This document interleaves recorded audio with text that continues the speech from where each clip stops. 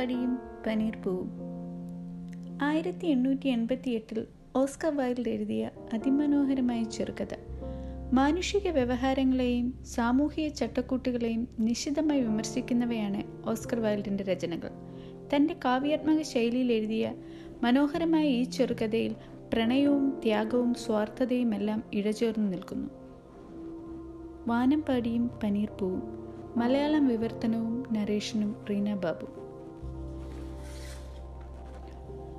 ചുവന്ന പനീർ പൂക്കൾ കൊണ്ടുവന്നാൽ എൻ്റെ ഒപ്പം നൃത്തം ചെയ്യാമെന്നാണ് അവൾ പറഞ്ഞത്. എൻ്റെ പൂന്തോട്ടത്തിലോ ഒരൊറ്റ പൂവ് പോലുമില്ല. ആൺകുട്ടി ഇങ്ങനെ ഉറക്കെ പരിതപിച്ചു. ഓക്കുമരക്കൊമ്പിലെ കൂട്ടിലിരുന്ന വാനമ്പാടി അവൻ്റെ ശബ്ദം കേട്ട് ഇലകൾക്കിടയിലൂടെ താഴേക്ക് നോക്കി. എൻ്റെ പൂന്തോട്ടത്തിലെങ്ങും ഒരൊറ്റ ചുവന്ന പനീർ പൂവ് പോലുമില്ല. അവൻ അപ്പോഴേക്കും കരഞ്ഞു തുടങ്ങിയിരുന്നു. ആ കഷ്ടം! എത്ര ചെറിയ കാര്യങ്ങളിലാണ് ജീവിതം സന്തോഷം കണ്ടെത്തുന്നത്. ഈ തത്വശാസ്ത്രങ്ങളൊക്കെ പഠിച്ചിട്ടും ജ്ഞാനികൾ എഴുതിയതൊക്കെ വായിച്ച് മനസ്സിലാക്കിയിട്ടും ഒരു ചുവന്ന പനീർ പൂവിന് വേണ്ടി ഇന്ന് എൻ്റെ ജീവിതം നിസ്സാരമാക്കപ്പെടുന്നു. ഇത് കേട്ട വാനമ്പാടി ഇങ്ങനെ ചിന്തിച്ചു. അവസാനം ഇതാ ഒരു യഥാർത്ഥ പ്രണയി. ഒരിക്കൽ പോലും കണ്ടിട്ടില്ലാത്ത ഇവന് വേണ്ടിയാണ് ഞാൻ രാത്രികൾ തോറും പാടിയത്. ഇവൻ്റെ കഥയാണ് നിശകൾ തോറും ഞാൻ നക്ഷത്രങ്ങളോട് പറഞ്ഞത്. ഇപ്പോഴിതാ അവൻ എൻ്റെ മുന്നിൽ.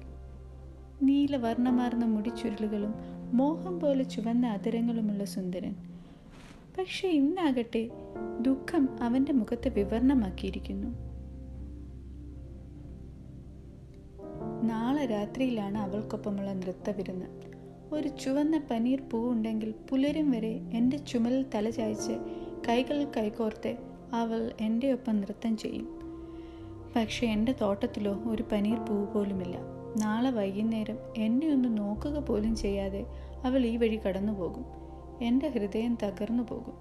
ആൺകുട്ടി വീണ്ടും ദുഃഖാർത്തനായി. ഇത് കേട്ട വാനമ്പാടി ഇങ്ങനെ ചിന്തിച്ചു.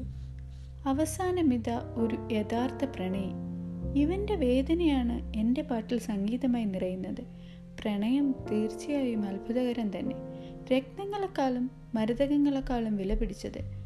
ഒരു അങ്ങാടിയിലും പ്രണയം വാങ്ങാൻ കിട്ടില്ല. പവിഴങ്ങളോ മാതള നാരകങ്ങളോ കൊണ്ട് പ്രണയത്തിന് വിലയിടാനാവില്ല. ഒരു വ്യാപാരിക്കും വാങ്ങാനോ സ്വർണ്ണത്തൂക്കത്തിൽ വിൽക്കാനോ ആവില്ല.